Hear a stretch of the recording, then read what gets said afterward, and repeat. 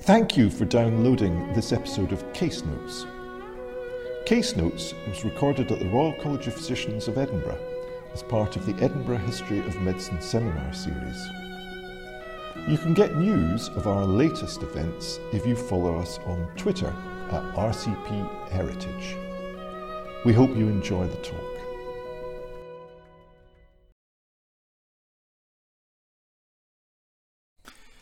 Hello and welcome to my talk. My name is Thomas Dixon and I'm very grateful to the Royal College of Physicians of Edinburgh for inviting me to give this talk.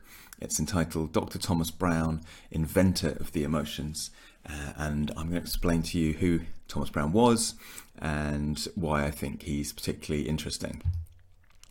Now, there's three parts to my talk.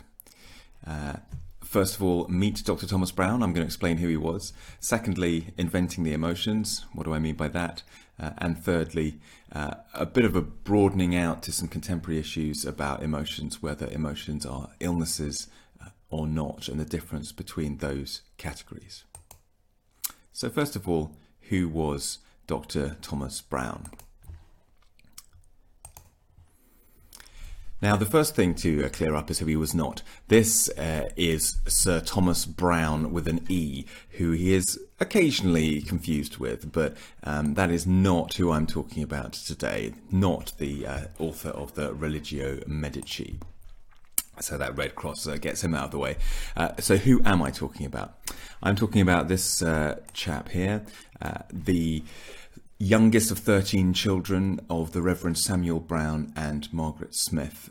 Thomas was born in 1778, and as was not particularly unusual at the time, as a very young man, aged 14 or 15, he started his studies at Edinburgh University. He attended lectures in a range of subjects, moral philosophy lectures by Dougal Stewart. He originally was studying for law, but then changed direction and ultimately ended up studying medicine.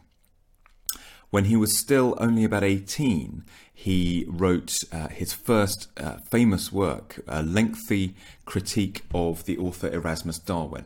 That book was published in 1798 as the Observations on the Zoonomia of Erasmus Darwin. Erasmus Darwin, of course, was Charles Darwin's grandfather. He was an Edinburgh physician, philosopher and poet, like Thomas Browne himself, and the Zoonomia was a work of poetry and metaphysics, which was very controversial, and Thomas Browne attacked it for its apparent materialism. So that gained him the nickname of Darwinian Browne and got him well known around the university. In 1802-3, that was an important year for him. He finally finished his medical studies. He wrote a dissertation on sleep in the medical faculty and got his MD, and then he was also part of a group of young men who founded what became legendary Edinburgh Review, a journal of literature and ideas for which he wrote several articles, including an important early article on the philosophy of Immanuel Kant.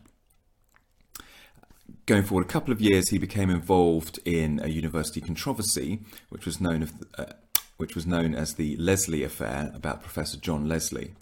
I won't try and explain all the ins and outs of that controversy, but for reasons which you can find out more about by reading more if you would like, this incident led Thomas Browne to write a pamphlet about the philosophy of cause and effect. And this pamphlet went through several editions and eventually became quite a large book in its final form in 1818 about the relationship of cause and effect. And historians of philosophy consider this an important book, as it's the first one which states the true Humean position on cause and effect. Now, I'll just pause for a second to explain what that means. David Hume is often considered to be the originator of the idea that there is nothing more to cause and effect than uniform temporal succession. Event A is always followed by event B, and that's all we mean by cause and effect. Now, Hume scholars tend to say that wasn't exactly Hume's position. However, it was our man Thomas Browne's position. So he, in a way, was the first true Humean on cause and effect, and his view was influential on other important philosophers, including John Stuart Mill.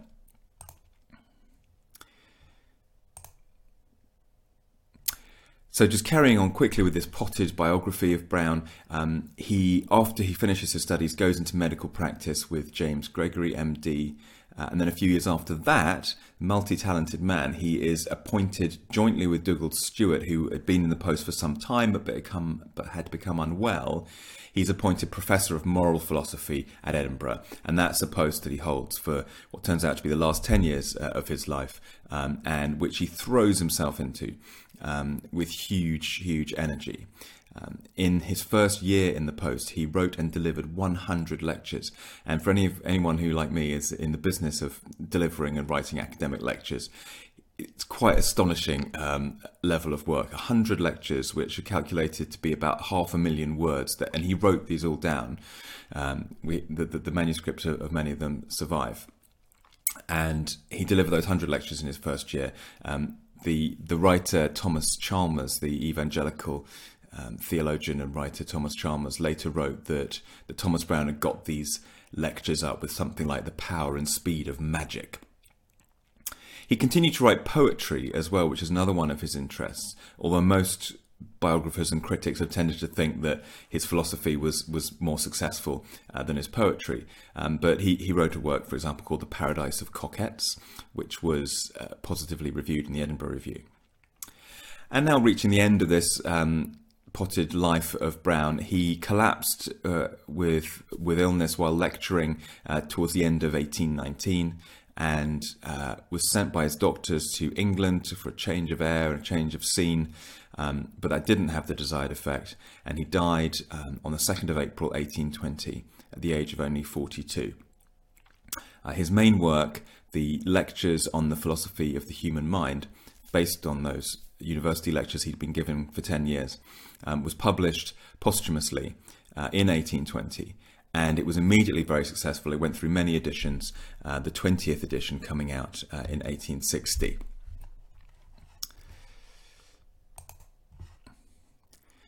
The historian of Scottish philosophy, James McCosh, gives us a sense of the huge popularity of Thomas Brown's lectures. McCosh wrote, "A course so eminently popular among students had not, I rather think, been delivered in any previous age in the University of Edinburgh, and has not in a later age been surpassed. His lectures were published shortly after his death, and excited an interest wherever the English language is spoken, quite equal to that awakened by the living lecturer among the students of Edinburgh. They continued for 20 years to have a popularity in the British dominions and in the United States greater than any philosophical work ever enjoyed before. During these years, most students were introduced to metaphysics by the perusal of them, and attractive beyond measure did they find them to be. The writer of this article, James McCosh, will give much to have revived within him the enthusiasm which he felt when he first read them." And there are quite a lot of accounts like this of the huge popularity and joy that people found in reading Brown's lectures, which had a big impact. Thomas Brown's grave is now in disrepair. This is it. There's some nice photographs taken by Robert McQuiston, a local historian in Scotland, in the area. And it shows the family grave, the parents and children buried together in that beautiful spot, but in a state of disrepair. And there is no monument to Thomas Brown other than this. Some years ago, or maybe last year, there was a craze for sort of animating historical photographs and turning them into videos. And I just thought I'd share with you the one that I created for Thomas Brown, which actually gave me quite a thrill and a slightly emotional feeling when I first saw it. So let's just see if this works.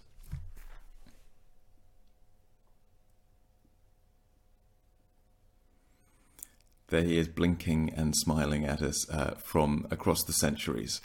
And you can have a lot of fun with your own family photos, putting them into that software. Anyway, there we go. That is Thomas Brown looking back at us. If you'd like to know more about the life and writings of Thomas Brown, there's a few places that you can go. I have produced an edited selection of his writings, if you don't want to take on the massive sort of multi-volume works. With an introduction to Thomas Brown's life.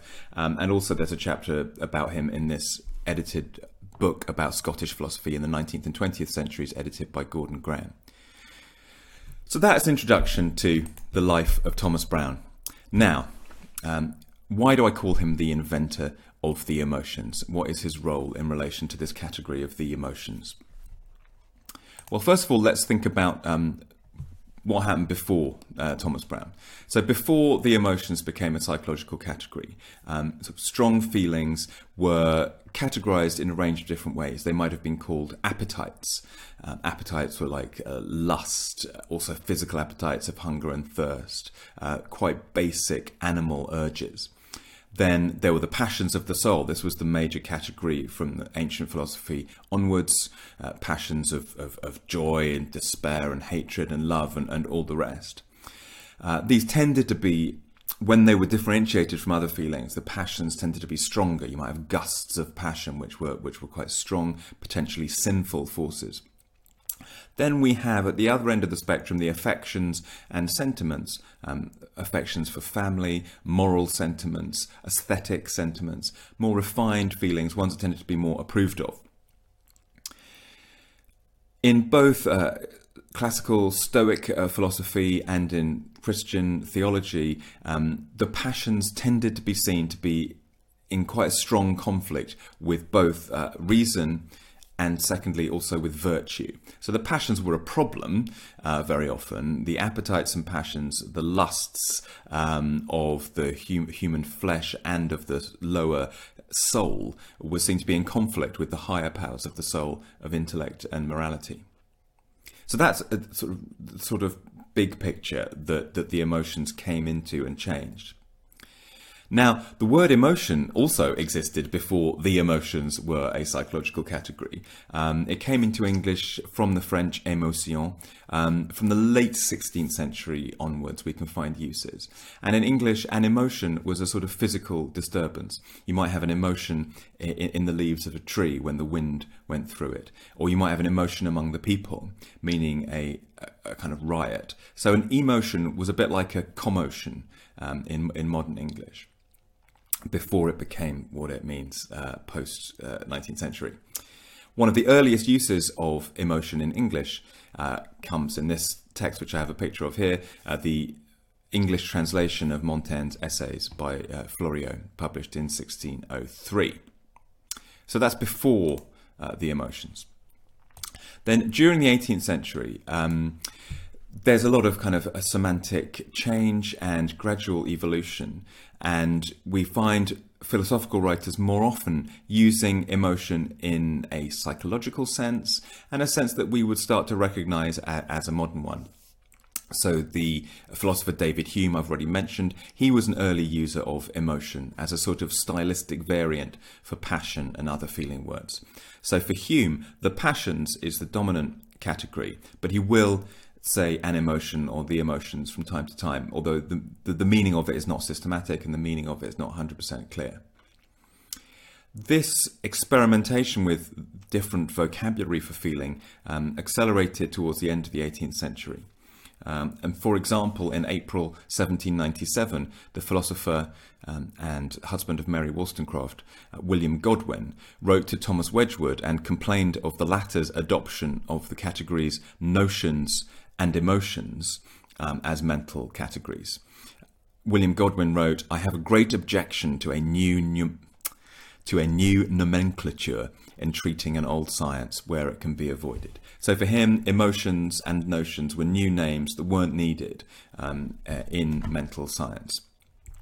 And I've put here a picture of Rachel Hewitt's book, A Revolution of Feeling, The Decade That Forged the Modern Mind. That's about the impact of the French Revolution and other events on changing ideas about feelings and emotions in the 1790s. And that's where I found this example of William Godwin and Thomas Wedgwood.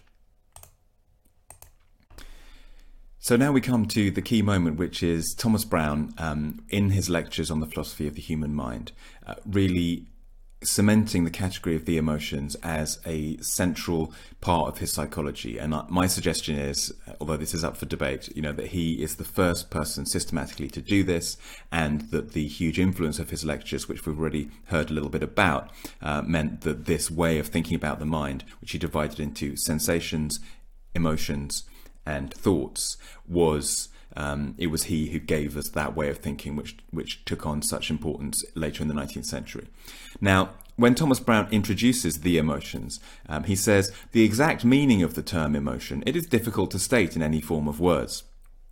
And we've been living with the consequence of that ever since. Perhaps, he went on, if any definition of them be possible, they may be defined to be vivid feelings arising immediately from the consideration of objects perceived or remembered or imagined, or from other prior emotions. So he ducks really the question of defining emotions. He says, you know one if you have one, and it's a vivid feeling, which is different from a purely physical sensation in that it arises from perception or memory or another emotion.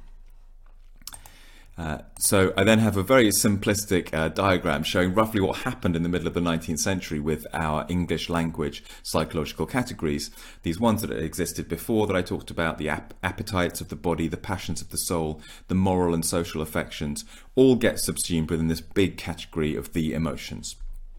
And Thomas Browne was one of the most important figures in making that transition happen. Another very important figure, though, who I want to mention at this point as one of the sort of co-inventors of the emotions is Charles Bell, another Edinburgh physician, although one who moved to London relatively early in his career. And he wrote the series of essays on the anatomy and philosophy of expression. He was an artist as well as a physician. He produced his own illustrations of the human face and body under the grip of certain passions. We have rage in the middle there, mania on the left, and then a very extraordinary illustration of a faun weeping, which was the image he used to illustrate tears and crying. So Charles Bell was another key figure in the creation of this concept of emotions. His essays went through several editions between 1806 and 1844. He put particular emphasis on the body. So in Thomas Browne, we have the creation of the emotions as a philosophical and psychological category. It's a very capacious category of feelings. In Sir Charles Bell, we have the philosophy of expression taking root, and a huge emphasis on the importance of the body, especially the lungs and respiration and the face, on shaping emotional experience physiologically. And these lectures were of huge importance to Charles Darwin as he developed his thought on the topic of the expression of the emotions. Now, Charles Darwin also has an Edinburgh connection. As you may well know, he was a medical student at Edinburgh in the 1820s as a very young man. And as you also will know, his studies changed direction. He decided medicine wasn't for him, and he went off to Cambridge, and the rest, as they say, is history. He specialised in natural history, went on his voyage on the Beagle, and so on. But Darwin was very influenced by Charles Bell, and when he came to write his book, The Expression of the Emotions in Man and Animals, in the 1870s, Bell was an important reference point and a theoretical guide to Darwin in thinking about the expression of the emotions. Darwin, like Bell, put a lot of emphasis on the body as being crucial to defining and shaping emotions. And just one more Edinburgh connection for you. William James, the American philosopher and psychologist, again a medically trained man, delivered his legendary Gifford Lectures, which became the book The Varieties of Religious Experience, in the University of Edinburgh. And in those lectures, he recalled the glories of the philosophic chair of this university, Edinburgh, were deeply impressed on my imagination in boyhood. Hamilton's own lectures were the first philosophic writings I ever forced myself to study, and after that I was immersed in Dugald Stewart and Thomas Browne. Such juvenile emotions of reverence never get outgrown, and I confess that to find my humble self promoted from my native wilderness to be actually for the time an official here, and transmuted into a colleague of these illustrious names, carries with it a sense of dreamland quite as much as of reality. So, Charles Darwin and William James, two of the most important theorists of the psychology of emotions at the end of the 19th century, both have these links back to Edinburgh, to Charles Bell in Darwin's case, and to Thomas Browne in William James's case. So, to summarise this point, I have suggested that not only was Thomas Browne the inventor of the emotions, but Edinburgh was the seat of the emotions. For centuries, theorists have debated whether the true seat of the emotions is the soul or the body, the heart or the brain. But in view of what I've just told you about Edinburgh, I would suggest that the true seat of the emotions was in fact the University of Edinburgh. I've put there circa 1820 in a nod to the importance of the lectures of Dr. Thomas Browne. So to summarise the significance of the emergence of the emotions in the 19th century, I've suggested here there are four main points. Firstly, it was a very homogeneous category, blurring previous distinctions, for example, between passions and appetites on the one hand and affections and sentiments on the other. Now we have this massive overarching category of the emotions, which makes it harder perhaps to be more refined about what we are saying about different types of feelings. They're all emotions. Secondly, and importantly, and I'm going to say a bit more about this in the final part of my lecture, it lacked the sense of pathology built into the concept of passions. The passions of the soul, I've already said, were a worry. They were a disease. They were pathological, disease in a metaphorical sense, diseases of the soul or the mind, some people called them, the Stoics called them that.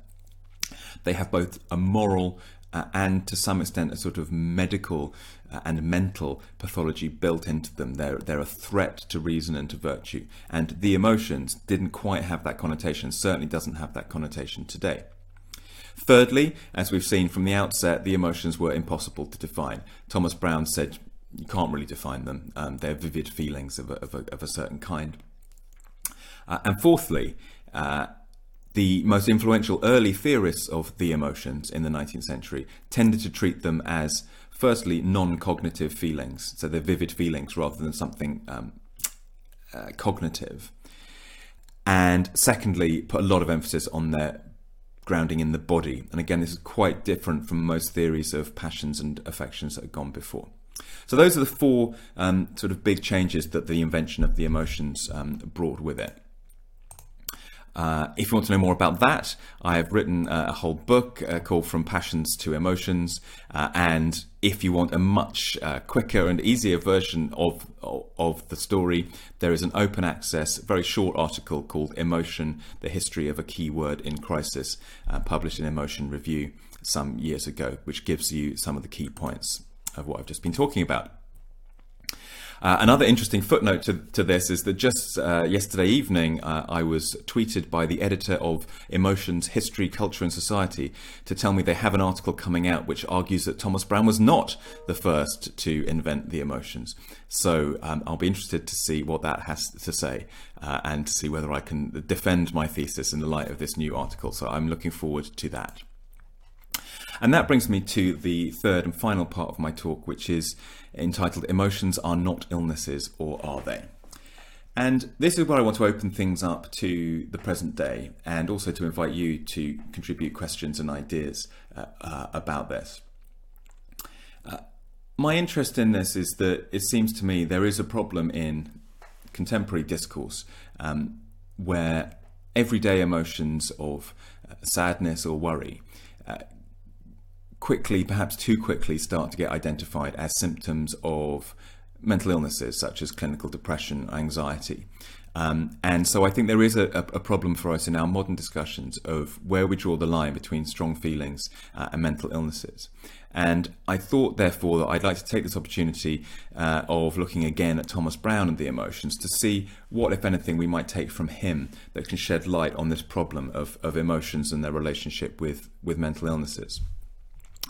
Thomas Browne, I've put his lectures there in the middle as a kind of halfway point between the Renaissance classic Anatomy of Melancholy by Burton, which is, as you probably know, huge compendious text looking at the philosophy, religion, medicine and physiology of melancholy in all its many forms, both as an illness and as a sort of personality type. Then we have Thomas Browne in the middle, I'll come back to in a second. And then we've got the DSM, the Diagnostic and Statistical Manual of Mental Disorders, the standard reference work of American psychiatry, in which you would go to find a definition of depression. according to modern day psychiatry. So we have, I'm suggesting, this broad transition over the last 400 years from melancholy to depression. And where does Thomas Browne fit in that story is what I want to ask here. So, first of all, I thought I'd have a look at what he said about melancholy in his lectures. And he defines melancholy as one of the, as he calls them, immediate emotions. So cheerfulness, melancholy, and others are immediate emotions. That means they're a response to the current situation or a response to nothing in particular. They're not looking backwards to the past and they're not looking forwards to the future. And he describes melancholy as a state of mind, an emotion, a simple emotion, which even the most cheerful will feel after a calamity, but also which some people feel for most of their life for no discernible reason or as part of their constitution.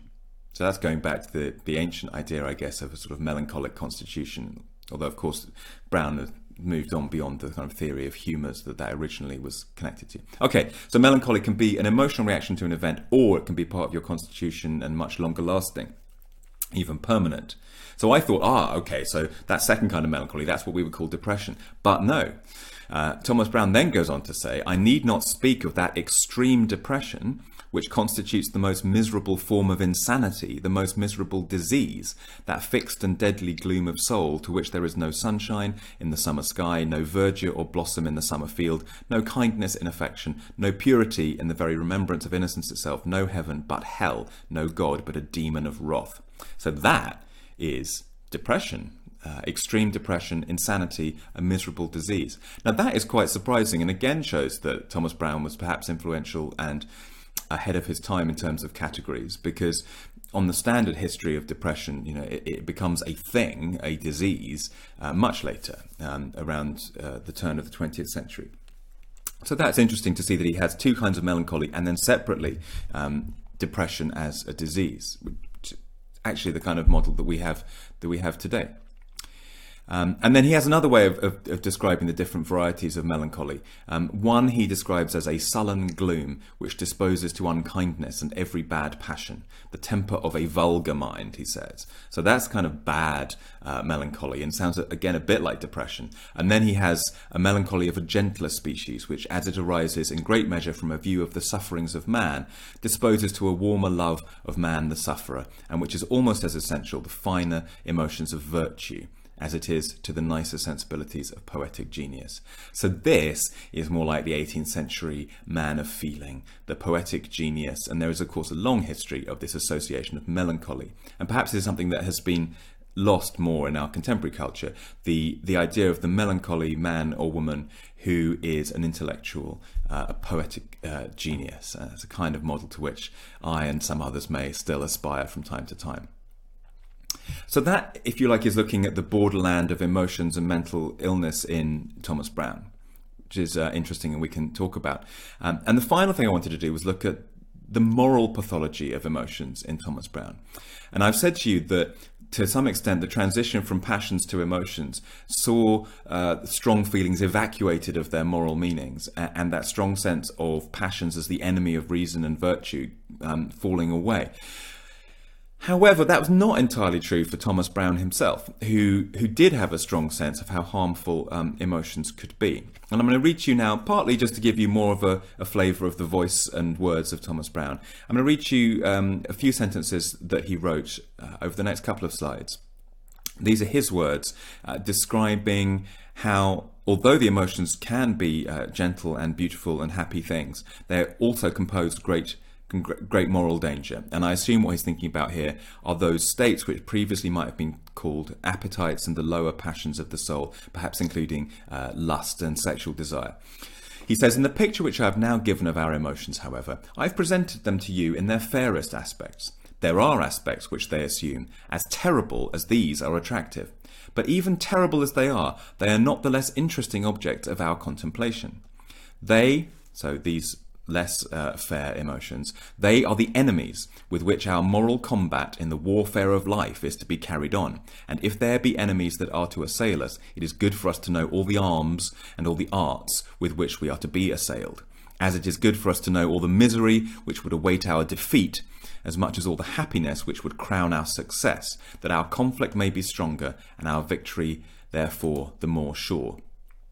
And he goes on, in the list of our emotions of this formidable class is to be found every passion, so reverting to the language of passion there when he wants this moral emphasis, every passion which can render life guilty and miserable, a single hour of which, if that hour be an hour of uncontrolled dominion, may destroy happiness forever, and leave little more of virtue than is necessary for giving all its horror to remorse. There are feelings as blasting to every desire of good that may still linger in the heart of the frail victim who is not yet wholly corrupted, as those poisonous gales of the desert, which not merely lift in whirlwinds the sands that have often been tossed before, but wither even the few fresh leaves which on some spot of scanty verdure have still been flourishing amid the general sterility. So it's really poetic and colourful language, and I think some students might have enjoyed this more than others when they got up to go to their lectures and hear Thomas Browne hold forth like this. So there, these evil passions he describes as whirlwinds, gusts of stale wind in the sand, despoiling the greenery and goodness of life. So a really strong sense of the fact that emotions are not all rosy and not all harmless, but can be these great moral evils. And I wanted to end by contrasting that with quite a lot of what we see in public messages today about emotions and mental health, of which this motivational meme is just one example. Your emotions are valid regardless of what anyone says. I don't think you could have a sort of stronger contrast with those words of Thomas Browne that I just read to you. And we can maybe discuss, what does this even mean to say that your emotions are valid regardless of what anyone says, and what is the difference between that attitude and the much more moralistic attitude of someone like Thomas Browne, but other people who wrote about the passions and emotions in earlier centuries too. So that's something for us to discuss. And so I just want to close by recommending a few more things you might want to read if you wanted to go into more depth on these interesting contemporary and historical topics. First of all, there's this book by Lucy Folks, Losing Our Minds, What Mental Illness Really Is and What It Isn't. That came out this year. I've reviewed it on the History of Emotions blog under the heading Emotions Are Not Illnesses, if anyone wants to look up my review. But more importantly, I recommend that you get hold of Lucy's book, which is excellent. And secondly, I've just been reading a new history of depression, The Empire of Depression by Jonathan Sadowski, which is very interesting on that question of how do we get from melancholy to depression? Are they the same thing or not? And what changes happened, particularly in the 20th century, but also looking back a bit further to see how modern depression was created in the 20th century. I've already mentioned my selected philosophical writings of Thomas Browne, if you want to know more about him. I've already mentioned this very short article, Emotion, the History of a Key Word in Crisis, if you want to know about the transition from passions to emotions.